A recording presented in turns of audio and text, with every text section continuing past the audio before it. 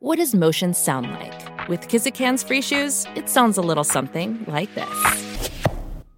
Experience the magic of motion. Get a free pair of socks with your first order at kizik.com/socks.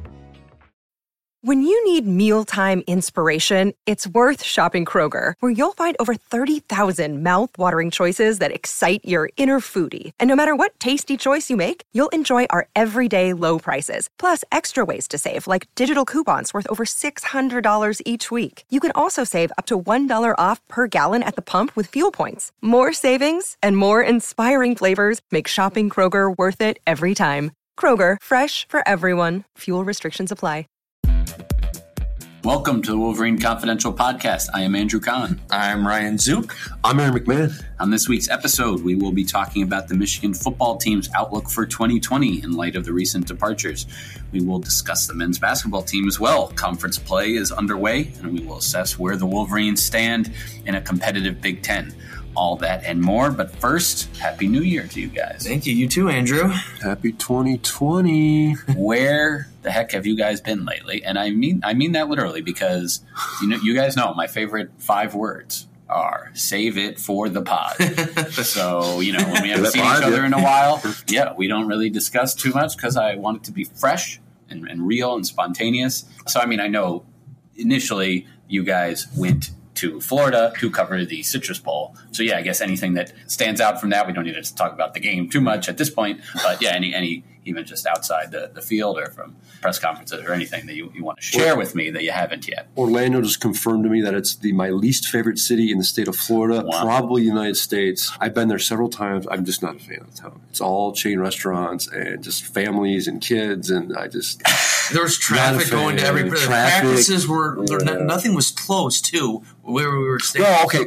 Orlando's one of those towns where it takes you a half hour to go anywhere, whether it's 5 miles away, 10 miles. Practice, I think, was where they practiced at West Orange High School, which is technically in Winter Garden, Florida, which is just west of Orlando. It's a suburb of Orlando, I guess you can call it. And it took me literally 30 minutes sometimes 35 minutes to go. I think it was 11 miles from the hotel to the high school. There's traffic everywhere. It just takes forever. The lights are long. Anyway, I'll stop my complaining. And I went to some Under Armour practices too, Under Armour game practices, and that was at Disney. And that was another 20, 25 minute drive to go a few miles as well. It's oh my God, what are we doing here? But it's just a bad time of the year to be in Orlando unless you're there with your family and going to Disney World or Universal or whatnot. Aaron McMahon hates TGI Fridays and children. Yes. No, I like TGI Fridays, but I just don't like kids. But literally, the hotel we stayed at, and most of the events were along International Drive in the heart of Orlando. It's the main artery, I guess you could call it. And it's literally, you name a chain restaurant. I was joking with people. I'm like, name your favorite chain restaurant, and it's probably right outside. When they said that beforehand, I thought there was a little over-exaggerated. It is not. It is literally every single chain restaurant you could think of. Well, probably not Culver's. There might have been one. I think there was a Culver's. There might have been one. Florida? There might have been. I don't know. But maybe you might have found one. Well, then there's I'm talking sit down, Outback, Olive Garden, Bahama Breeze, TGI Fridays. You name it, it was there. Applebee's. Anyway. Fair enough. All right. The weather wasn't very good either while I was down. I went down there on the 20th, spent a few days down there for vacation in Fort Myers, Florida, and it was a ton of rain. Ton of rain, cloudy. It was warm for most of the days, but there was not much sunshine to be had in the week and a half I was in Florida, which was kind of disappointing. Yeah, I was there 8 days, and I think it was sunny too. So that was the final 2. Yeah, the day of the game was beautiful. It was perfect outside, and yet we're stuck in the press box. Yeah. Fair enough. A lot of complaining here. All right, so you covered the game, Aaron, and then where did you go? Did you go anywhere from there? Nothing. Well, I covered that game, and then the Under Armour game was the next day, January 2nd, at the same stadium where the Citrus Bowl was played. So I stayed for that game. Ryan hightailed it out of there for he can tell you about San Antonio. Yeah, all right. But it sounded like Blake Corum and Andre Selden had a good week of practice and had a strong performance in that Under Armour All-American. Selden played well. Yeah, he had, I think, 4 tackles and a pass breakup. Now, when I talked to him after the game on the field, he told me he had 2 pass breakups. And one was debatable, and I thought maybe he could have gotten credited for it, but he wasn't. Who is this person? People might not know. Andre Selden, 4-star cornerback from Belleville. He was a 4-star. Cornerback from Belleville. He's enrolled early. He's short. He was listed at 5'8". He was listed at 5'8", but Michigan has him at 5'7". He's 5'7", 164, 156 something. Short kid, but he's talented and athletic. Like he's got a burst of energy. I think he can compete with the best of the best. He was getting rave reviews in practice. Right. I mean, he was going up against Ohio State commit Julian Fleming a lot. He went up against him in the game. Yeah. Too. So and he shut him down. I mean, Fleming did have a touchdown catch in the game, but when Selden was on him, I don't think he had any catches.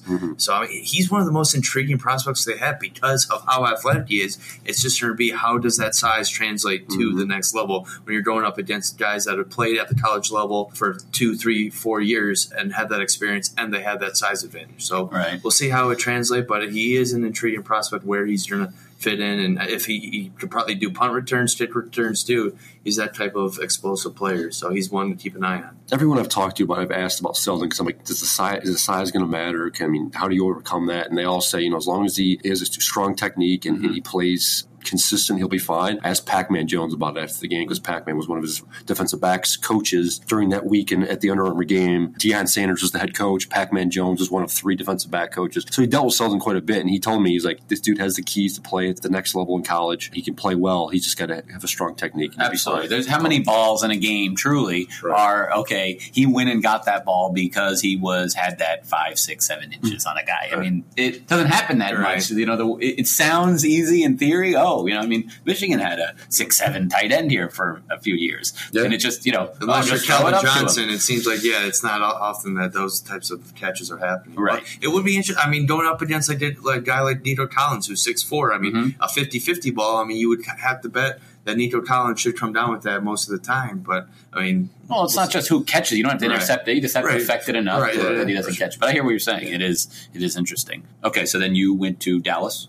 Dallas to San Antonio. I had a layover to and from for the you're in San Antonio. U.S. Army All-American Bowl. I was there for less than 48 hours and had 5 Michigan guys to talk to. It was originally 4, and then Darian Green-Warren, a 4-star cornerback from California, ended up announcing becoming a Michigan guy. Becoming a Michigan guy. that was like the worst kept secret out there because I think everyone assumed he was going to sign with Michigan. I think he had at that point. They were just trying to keep it quiet.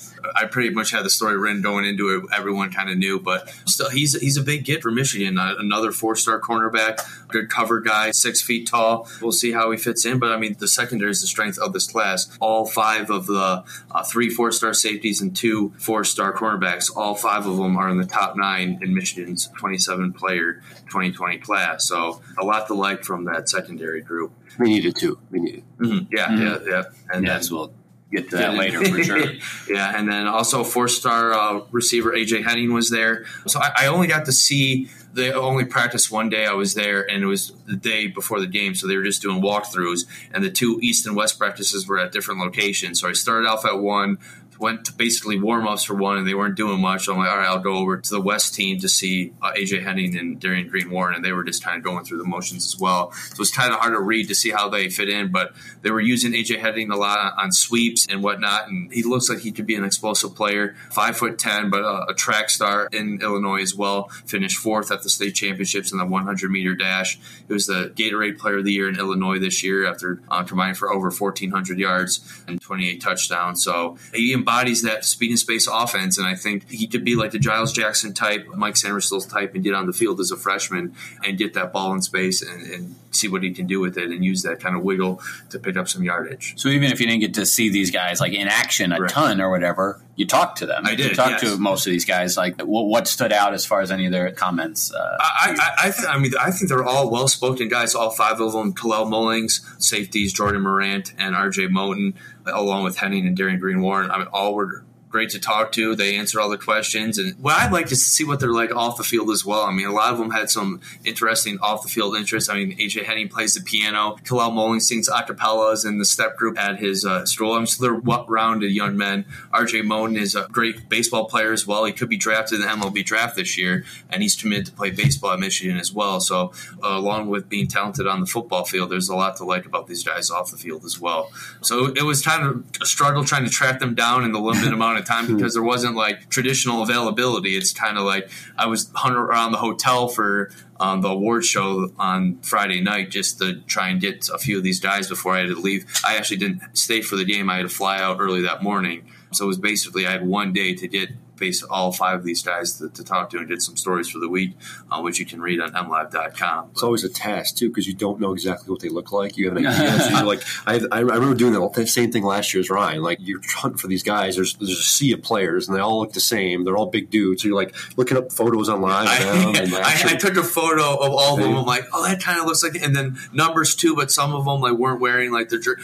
Luckily at the award show, they were all wearing their jersey. So and you turn around. Yeah. But I'm not shy about that. I mean, in the even during the football season here in Michigan, when I'm going into the visitors' locker room and these guys come out, I don't necessarily know the Rutgers, personnel down pat. So It's like, oh, he's a big guy. Is he an offensive lineman, a defensive lineman? Like, I just straight up ask him, excuse me, like I don't cover your team regularly, but it is, sea of high school players that would. And there's at the All-American Bowl, there's not much help from the staff there. Yeah. At the Under Armour Bowl, it was great. Like you tell the guy who you wanted, and like they would set it up for you. But it's a lot different. It was different in San Antonio. Gotcha.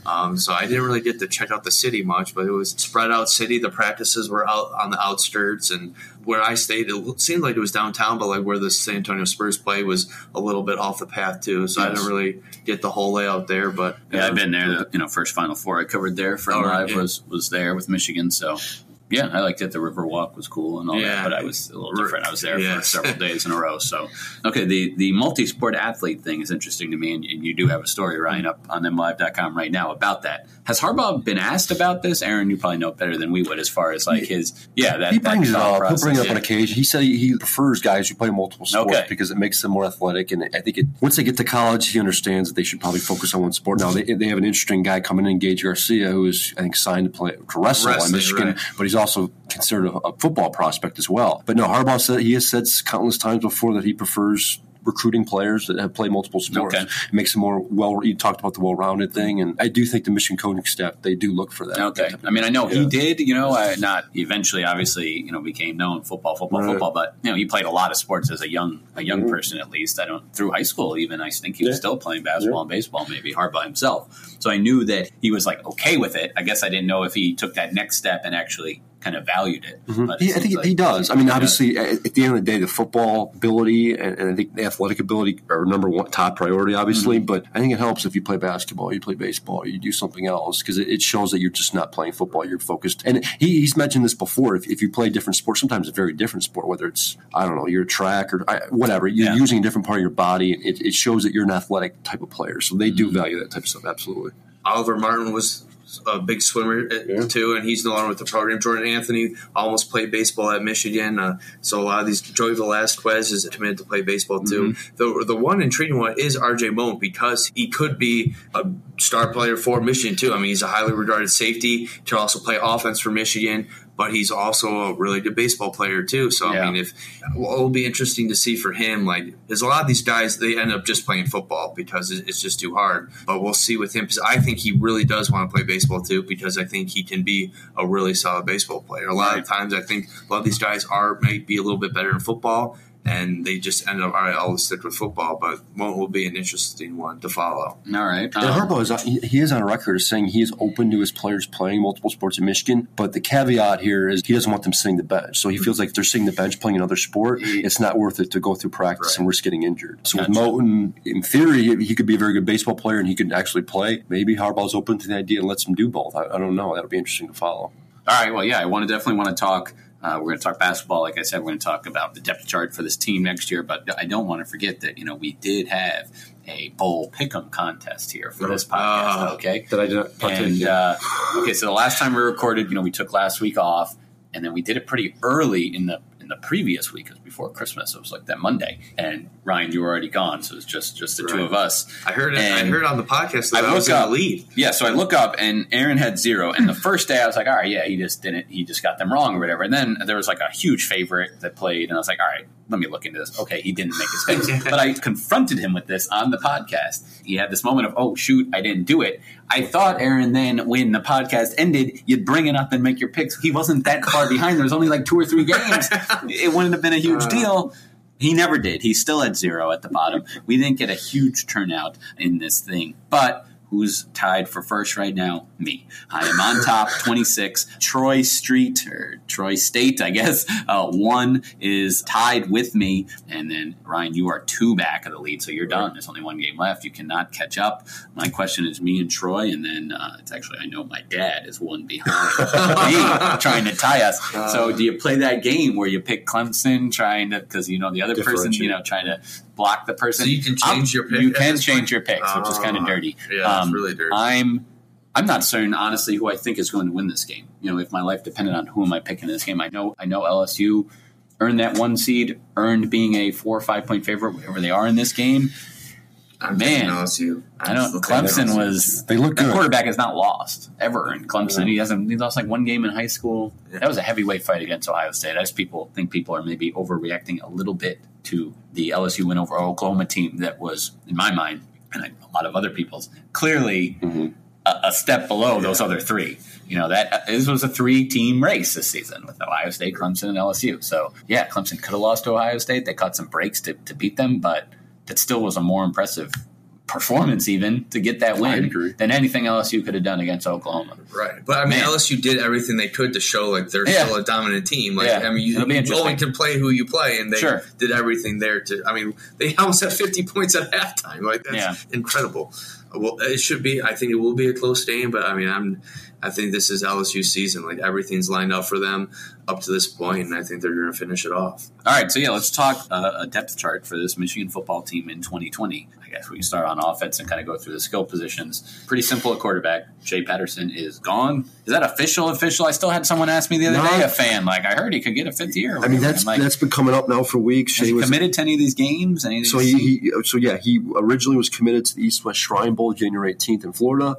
And he's committed to the Senior Bowl. He has since backed out of the East-West Shrine Bowl, I was told. But he remains committed to the Senior Bowl. So I think once you play in one of those, I think you're pretty much committed. Never heard of someone. You can't go back, I don't think. It sounds like he's moving on. But he was asked a question, I think, after the football team's award show back in December, whether he thought about pursuing a 5th year, and he didn't necessarily rule it out. He said he was going to stay with his family after the ball game. All right. So I guess there's a chance, but at this point, it's slim to none.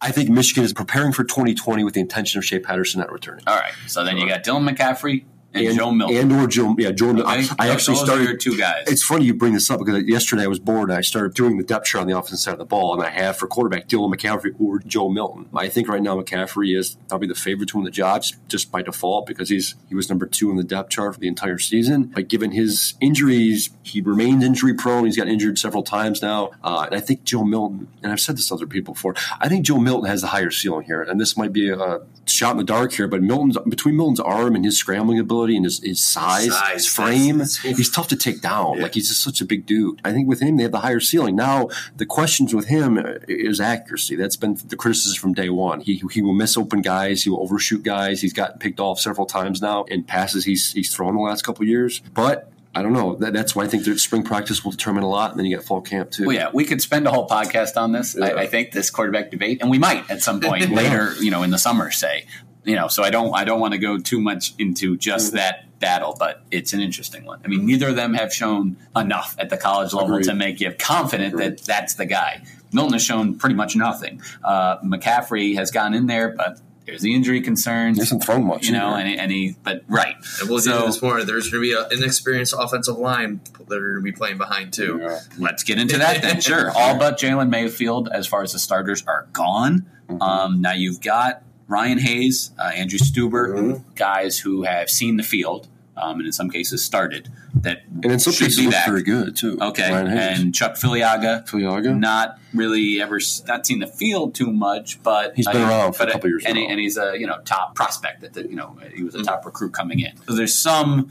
I think it's going to take a step back. I think that's fair to assume, given all you lost, but the cupboard's not bare. Agreed. Yeah, I think that's between the receiver position and the offensive line. The receivers will be different because they're going to have 2 returning starters coming back. But with the offensive line, you're right. They're going to have to replace 4 or 5. But they've got guys that have played a little bit and they've been coached under Ed Warner now 1 or 2 seasons, so they've been in the system. They know what's expected of them. I think it's going to come down to slotting guys. I don't think Jalen Mayfield is going anywhere. He's going to stay at right tackle. Ryan Hayes seems to be being prepped to be a long-term tackle, so I could see him getting shifted over to left tackle. Then you've got a series of guys that could do different things. So Andrew Stuber was played primarily as a tackle.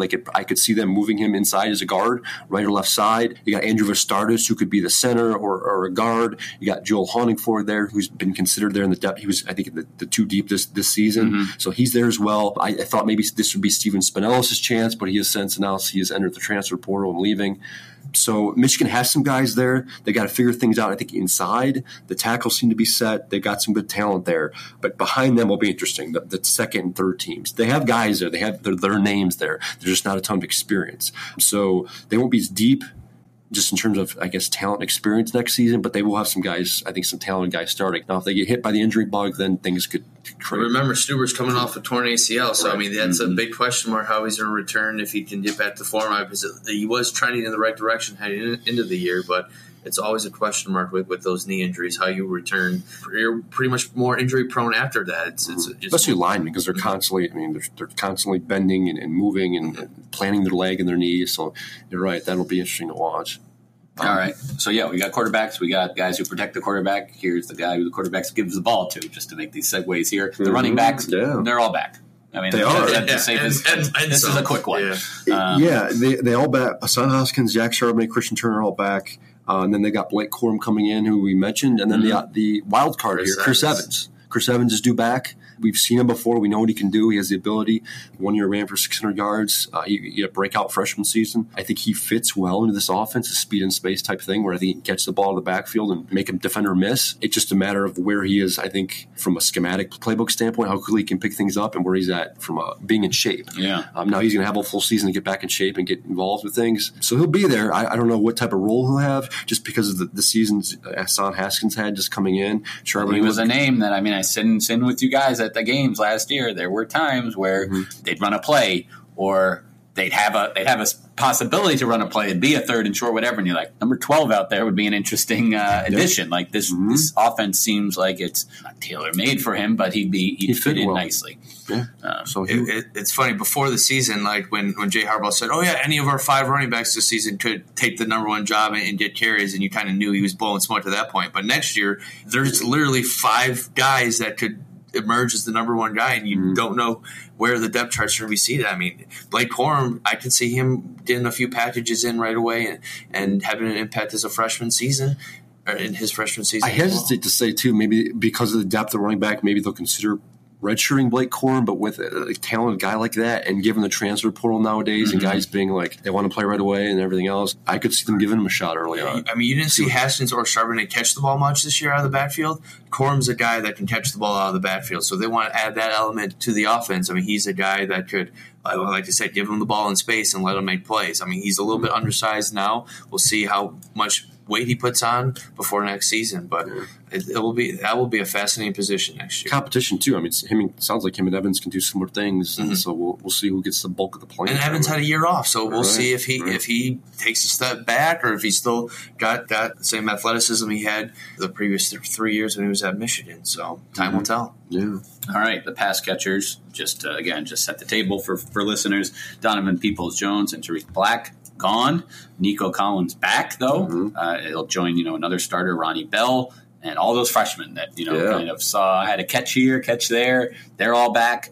Tight end, Sean McCune, gone, but Nick Eubanks back. So, that sets the table. And they got Eric Hall coming back, who showed some things early on. Luke Schoonmaker came on as the season went on, so they got some younger guys at tight end. I don't think there's any concern there over depth.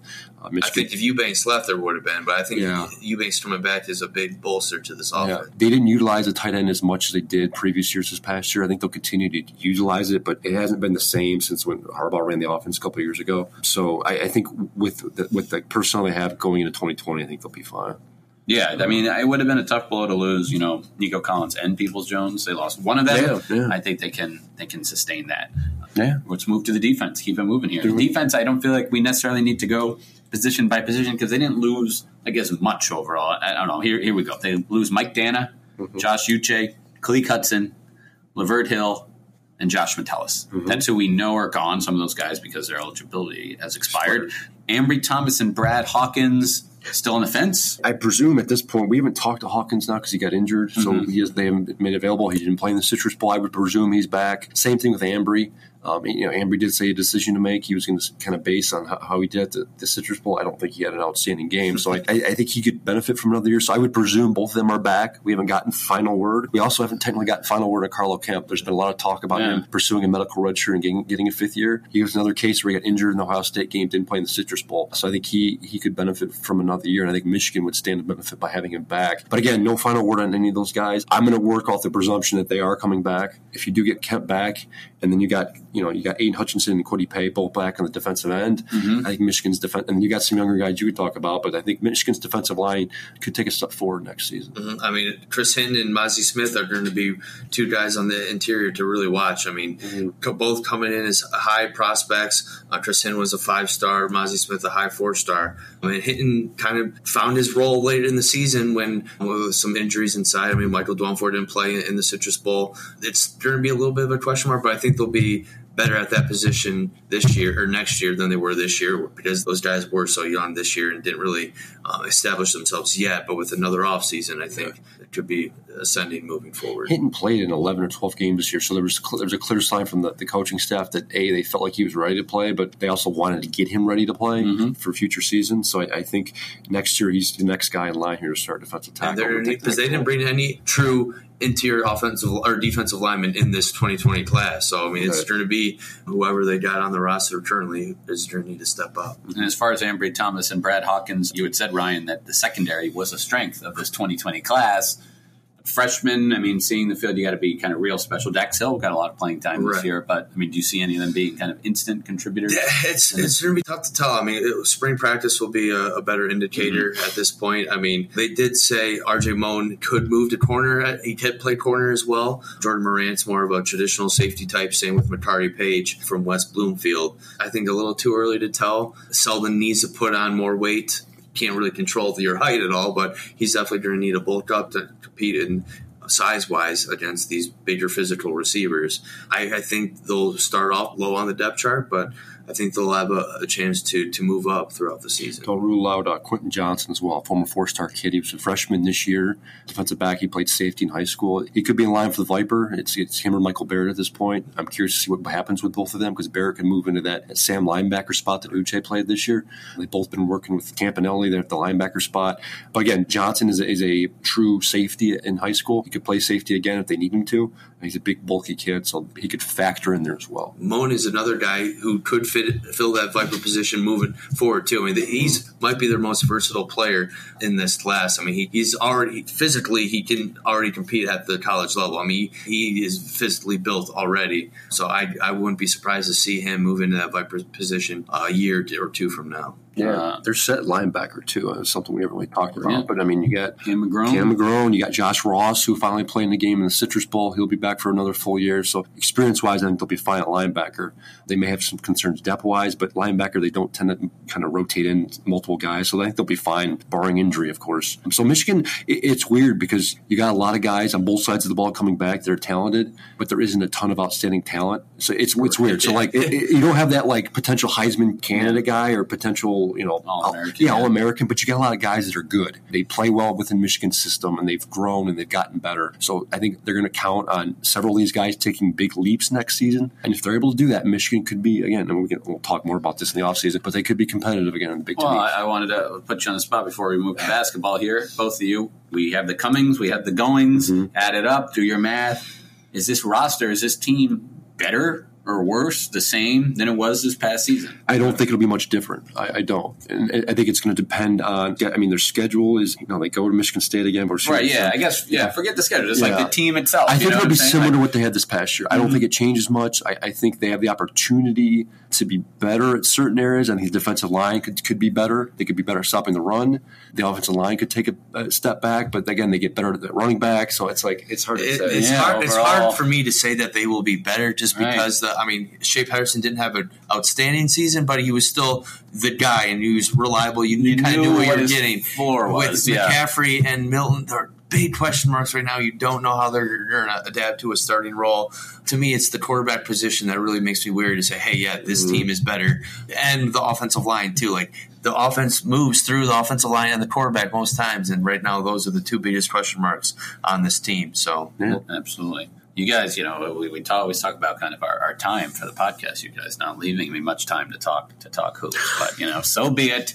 The floor is yours, Andrew. Well, listen, Sunday you had Michigan State ×2 here in Ann Arbor. The women's teams played, and Michigan won that one, 89-69. Okay, and in East Lansing, the men lost, and it was kind of almost a similar score. It was. I think I have it written here somewhere in my previous headlines. 87-69. Wow. Eerie. Okay. So, yeah, Cassius Winston was unbelievable. This is not new to Michigan fans. He dominated in 3 games last year and was, even better this year. Career high points, assists. He had this one little scoop reverse, step back threes, drawn fouls. He had a lot of points that were waved off. He could have had more. I have to say, I haven't watched much Michigan State basketball, but it was I can't count how many times I said, how did he do that on Sunday? It was unbelievable performance by him. And Michigan had no answer. Correct. So it's afterwards talking to an assistant, you got to do something different maybe next time or whatever. He kind of raised his eyebrows we're going to have to? Yeah. I don't think you throw out all your defensive principles and try to change all your strategy just because one guy is particularly adept at cracking, your defense. But yeah, you're going to face them again and possibly a third time in the Big Ten tournament. So yeah, you got to have some sort of plan. Yeah, the defense in general has shown some cracks when they, really need that stop, really need that rebound. And they haven't really got it. And then offensively, it was just weird. They're just a little too hesitant. They've got guys on the floor. You pop that ball around the perimeter, or you get a drive and kick, and that's Isaiah Livers there waiting for that shot. 50% 3-point shooter. That's a little different than even Brandon Johns, who can hit that shot. Or Colin Castleton, these guys just haven't done it yet at the college level. Yeah, and guys that are just a little, trigger shy, and just it wasn't working out. They were passing up decent shots for tough shots. How much of an impact do you think Isaiah Livers' absence has been? Yeah, so he leaves very early in a game that was non-competitive. Was without him, they won easily over Presbyterian. They beat UMass Lowell, no problem without him. And now here they had to play Michigan State, which even if they had him would have been a challenge. So I don't know. I think you'll start to see it going forward more. Purdue comes to Ann Arbor on Thursday, then they go to Minnesota on Sunday. They need him back for sure. So what's the timetable on his injury? None. There was none given from the start. Indefinite. We continue to get updates basically the day before every game because that's when we get to meet with Juwan Howard, and he talks about Karate Kid, Mr. Miyagi. He claps his hands, he rubs his hands. He talks about prayer and hoping he's coming back and all this. So we'll see. Yeah, I don't know. He hasn't really been practicing too much, so he's not. He had it leading up to the Michigan State game. Let's put it that way. He wasn't a game time questionable decision. We knew he wasn't going to play. We'll have an update for you, I guess, at this point tomorrow, Wednesday, on Livers' status. But recruiting's going well. Yeah, so see that. They got another guy, top 100 4-star. And it's almost it's becoming already in a short time sort of ho-hum for Juwan Howard, where it's he's a top 100 guy, but he's not top 20. And he's a 4-star, and he's kind of short for his position. It's this guy compared to most of the players ranking-wise, again, it's not the be-all, end-all, but that's all we have to go on right now, better than most of the players they've gotten throughout the Beeline era. Mm-hmm. So it's pretty impressive, and, he might not be done. You still got his son that's ready, going to be announcing his commitment sometime later this month. Have a story on him up this week. So do you think he tells his dad before he announces? I would think so. The question there is, does he take a scholarship or not? That's an interesting thing to watch. So again, kind of teasing the story there, but that's something to look out for. But then there's still a real prize prospect out there, a kid named Joshua Christopher, a shooting guard out in California, who, Michigan's chances at this kid seemed very low. But as the days go by, they start to believe that this could really happen. And that would just be, wow, talk about a cherry on top of the class, because then you kind of would have it all with your class, as far as the bigs and, kind of the point guards, and then a true scoring guard. It's viewed as NBA type guy, that would be something. And, he visited here, and, he's a California kid, and UCLA is viewed to be maybe a favorite there, and he's got family connections to some of these other schools. But the way UCLA's season has gone with their, first-year head coach, and the way Michigan's has gone, it's gone well for Michigan. I think a lot of these schools, despite obviously losing their most recent game, overall, the whole program looks like healthy, and I think people say, "Oh, okay, Juwan Howard, he's competent. He's he can coach this team, and look at these other guys he's gotten." So you think once they got one, and the dominoes have started to fall, and other guys are taking note, this guy's doing, this guy's doing there too. Let's build something at Michigan. I think so, and I think that's kind of what he predicted, and that's kind of how it's gone. And it'd be interesting to see going down the line. He's got the one son, Jace, who is a senior and would be playing next year, but then his younger son, even more highly rated, the sophomore, and that's a class that includes a lot of talent, including one kid who is local, Monty Bates. Who's to say what the NBA rule will be by then or whatever? But man, apparently this Jet Howard kid is a guy who could attract and knows a lot of these other kids, and now you start really building a class. Hey, come with me. Let's all go here. Let's do something special. So it's fun to watch. Michigan football needs that big time player to kind of get others around him, and it probably has to be a quarterback, but that can be for another time. There's been some coaching changes on the football staff. I don't know how pressing it is. If you want to get to it now, I think we should we've teased it, at least discuss who's gone. Yeah, Chris Partridge, for those of you, I'm sure those of you listening have been following at least somewhat. Chris Partridge is gone now. He left the day after the Citrus Bowl. Yep. He joined Lane Kiffin's staff down at the University of Mississippi. Lane Kiffin. What a staff. He's put together a staff with some, Kiffin himself, I guess, has he ever had any dirt? He's left places pretty early, but I don't know. He's been around. There's been a lot of fire around him, but smoke, but I don't think anything's ever been proven or anything. There's DJ Durkin, who obviously has had some issues, and then Ole Miss itself is a program that certainly has had problems. It's interesting. Partridge, it sounds like he's taking a defensive coordinator job. I don't know if it was ever announced. I know when they announced his hire, they didn't say specifically what his job was going to be. Right. But it was reported that he was leaving to take a defensive coordinator job, which would make sense because if he didn't, then he'd have a serious buyout to pay him Michigan. Right. But it sounds like he's going to be highly paid. He'll probably get close to $1 million if he is defensive coordinator. So it is a step up for him. It's a pay raise. He goes from being a special teams coordinator and safeties coach at Michigan to being defensive coordinator. And when you look at his track record, he's gone from being 5 years ago 6 years ago now. Yeah. He was a high school coach in the state of New Jersey. So he goes from being a high school football coach to the University of Michigan, moving up the ranks, considered one of the best recruiters in the country by some of these recruiting services, to being the defensive coordinator at Ole Miss. So it's quite the leap for him. He's been quite successful. That's a tough loss for Michigan, though. It is, yeah. From I think mostly from the recruiting. Yeah, definitely. Yeah, he was considered one of the top recruiting coaches in the country. He kind of helped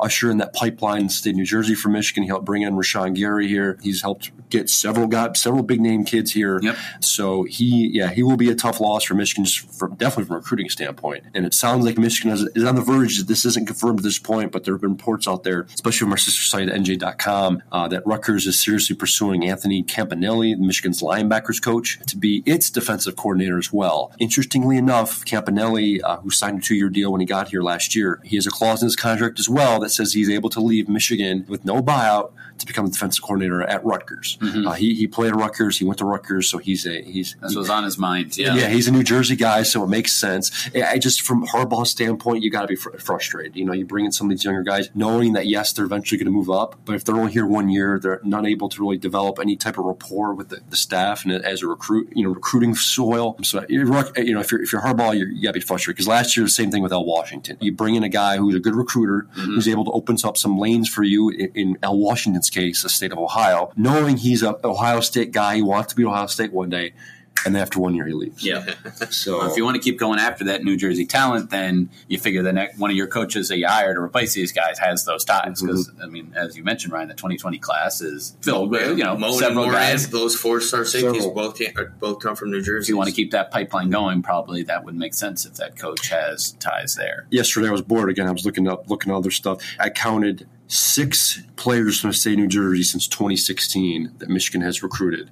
All the Partridge is involved in every single one of them, including Rashawn Gary and Kareem Walker. He was a highly ranked kid. Obviously, didn't pan out. Is New Jersey. I don't know Jabril if Peppers maybe before him, but he was before. But yeah, so Partridge is behind a lot of these guys. He's helped recruit a lot of these good kids. Some of them have left since. But if Campanelli does leave, then Michigan's pipeline to New Jersey will effectively have been cut off. So we'll see who he replaces with. At least Partridge, we'll see who Jim Harbaugh hires. There have been names out there have been thrown around there. Cato June being a potential one. We'll see. The next couple of weeks, I think everything will be kind of settled here. All right. Well, thanks for listening to this episode of the Wolverine Confidential podcast. We'll be back next week.